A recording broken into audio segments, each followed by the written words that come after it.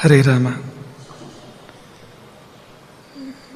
ಕರುಣ ರಸದ ಕೋಡಿ ಬರಿವ ಕಟಾಕ್ಷದ ಪರತತ್ವ ವರೂಪ ವಾಲಾಪದ ವರ ಪುಣ್ಯಮಯ ಶರೀರದ ನಿರಾಭಾರಿ ಗುರುವಿರಲಿ ಎನ್ನ ಮಾನಸದಿ, ಆ ಸದ್ಗುರುವಿರಲಿ ಎನ್ನ ಮಾನಸದಿ.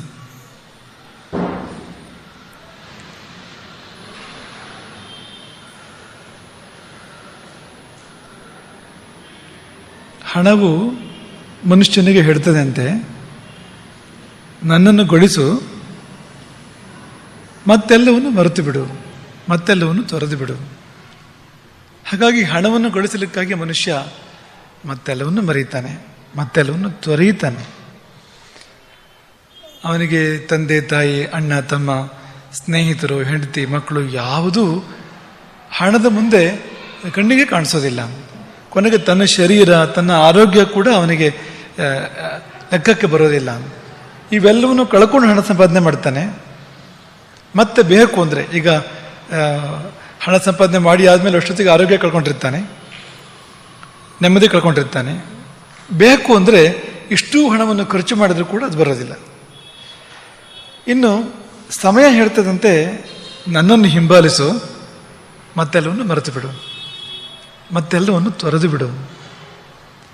ನನ್ನನ್ನು ಹಿಂಬಾಲಿಸು. ಸಮಯದ ಹಿಂದೆ ನಾವಿರಬೇಕಾಗ್ತದೆ.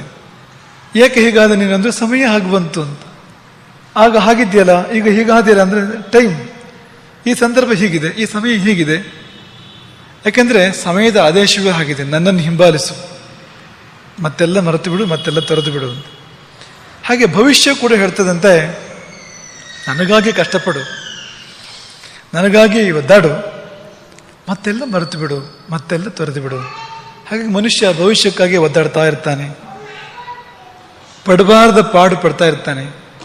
ರಿಟೈರ್ ಆದ್ಮೇಲೆ ಬೇಕು ಅಂತ ಈಗ ಸಂಪಾದನೆ ಮಾಡ್ತಾ ಇರ್ತಾನೆ. ಮುಂದಿನ ಕಥೆ ಏನೋ ದೇವರೇ ಬಲ್ಲ. ಆದರೆ ಈಗಂತೂ, ಈಗಿನ ಜೀವನವಂತೂ ಅದಕ್ಕೆ ಸಮರ್ಪಿತ ಅನ್ನೋದ್ರಲ್ಲಿ ಯಾವ ಸಂಶಯವೂ ಇಲ್ಲ. ಹಾಗಾಗಿ 10ರಲ್ಲಿ 9 ಜನ ಭವಿಷ್ಯಕ್ಕಾಗಿ ಕಷ್ಟಪಡ್ತಾ ಇರ್ತಾರೆ. ಭವಿಷ್ಯ ಏನೋ ದೇವರೇ ಬಲ್ಲ ಅಂತ. ದೇವರು ಹೇಳ್ತಾನಂತೆ, ನನ್ನನ್ನು ಸ್ಮರಿಸು, ನನ್ನನ್ನು ಸ್ಮರಿಸು, ನಾನು ನಿನಗೆ ಎಲ್ಲವನ್ನೂ ಕೊಡ್ತೇನೆ.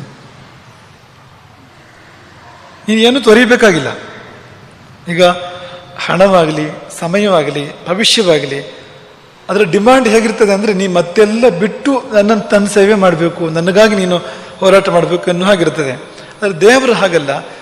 ನಾನು ನೆನಪು ಮಾಡ್ಕೋ ಸಾಕು, ನಾನು ನಿನಗೆ ಹಣವನ್ನು ಕೊಡ್ತೇನೆ, ಸಮಯವನ್ನು ಅಂದರೆ ಆಯುಸ್ಸನ್ನು ಕೊಡ್ತೇನೆ, ಮಾತ್ರವಲ್ಲ ಭವಿಷ್ಯವನ್ನು ಕೊಡ್ತೇನೆ, ಎಲ್ಲವನ್ನು ಕೊಡ್ತೇನೆ. ಆದರೆ ಮನುಷ್ಯ ಅದೊಂದನ್ನು ಮಾಡೋದಿಲ್ಲ. ಅದನ್ನು ಬಿಟ್ಟು, ಅಂದರೆ ದೇವರನ್ನು ಬಿಟ್ಟು ಈ ಸಂಗತಿಗಳ ಹಿಂದೆ ಓಡ್ತಾ ಇರ್ತಾನೆ, ನೆಮ್ಮದಿಯನ್ನು ಕಳ್ಕೊಳ್ತಾನೆ, ಎಲ್ಲವನ್ನೂ ಕಳ್ಕೊಳ್ತಾನೆ ಕೊನೆಯಲ್ಲಿ, ನೆಮ್ಮದಿಯನ್ನು ಮಾತ್ರವಲ್ಲ ಅಂತ. ಹಾಗಾಗಿ ನಾವು ಭದ್ರವಾದದ್ದನ್ನು ಆಶ್ರಯಿಸಬೇಕು, ಅಭದ್ರವಾದದ್ದನ್ನು ಬಿಟ್ಟು ಅಸ್ಥಿರವಾದದ್ದನ್ನು ಬಿಟ್ಟು ಸ್ಥಿರವಾದದ್ದನ್ನು, ಶಾಶ್ವತವಾದದ್ದನ್ನು ಆಶ್ರಯಿಸಬೇಕು. ಅದು ಒಂದೇ ಅಂಥದ್ದು, ಜಗತ್ತಲ್ಲಿರೋದು ಒಂದೇ ಮೇಟಿಕಂಬ, ಅದು ಭಗವಂತ. ಅವನು ಸುತ್ತ ಇಡೀ ಪ್ರಪಂಚ ನಿರ್ಮಾಣ ಮಾಡಲ್ಪಟ್ಟಿದೆ, ಅವನಲ್ಲಿ ಓತಪ್ರೋತವಾಗಿ ಹೆಣೆಯಲ್ಪಟ್ಟಿದೆ. ಅದು ಇದ್ದರೆ ಇದು, ಅದು ಇಲ್ಲದಿದ್ದರೆ ಇದು ಯಾವುದೂ ಇಲ್ಲ. ವ್ಯಾಸರು ಹೇಳಿದ್ರಂತೆ, ಊರ್ಧ್ವಬಾಹು ವಿರೋನ್ಮೇಷಃ ನಚ ಕಶ್ಚಿತ್ ಶೃಣೋತಿ ಮಾಂ. ಎರಡೂ ಕೈ ಮೇಲೆತ್ತಿ ದೊಡ್ಡ ಸ್ವರದಲ್ಲಿ ಕೂಗಿ ಹೇಳ್ತಾ ಇದ್ದಾನೆ, ಯಾರೂ ನನ್ನ ಮಾತು ಕೇಳ್ತಾ ಇಲ್ಲ. ಕೂಗಿ ಹೇಳಿದ್ದೇನು ಅಂದರೆ, ಧರ್ಮದಿಂದಲೇ ಅರ್ಥ, ಧರ್ಮದಿಂದಲೇ ಕಾಮ. ಯಾಕೆ ಧರ್ಮವನ್ನು ಬಿಡ್ತೀರಿ? ಯಾಕೆ ಧರ್ಮವನ್ನು ಆಶ್ರಯಿಸೋದಿಲ್ಲ?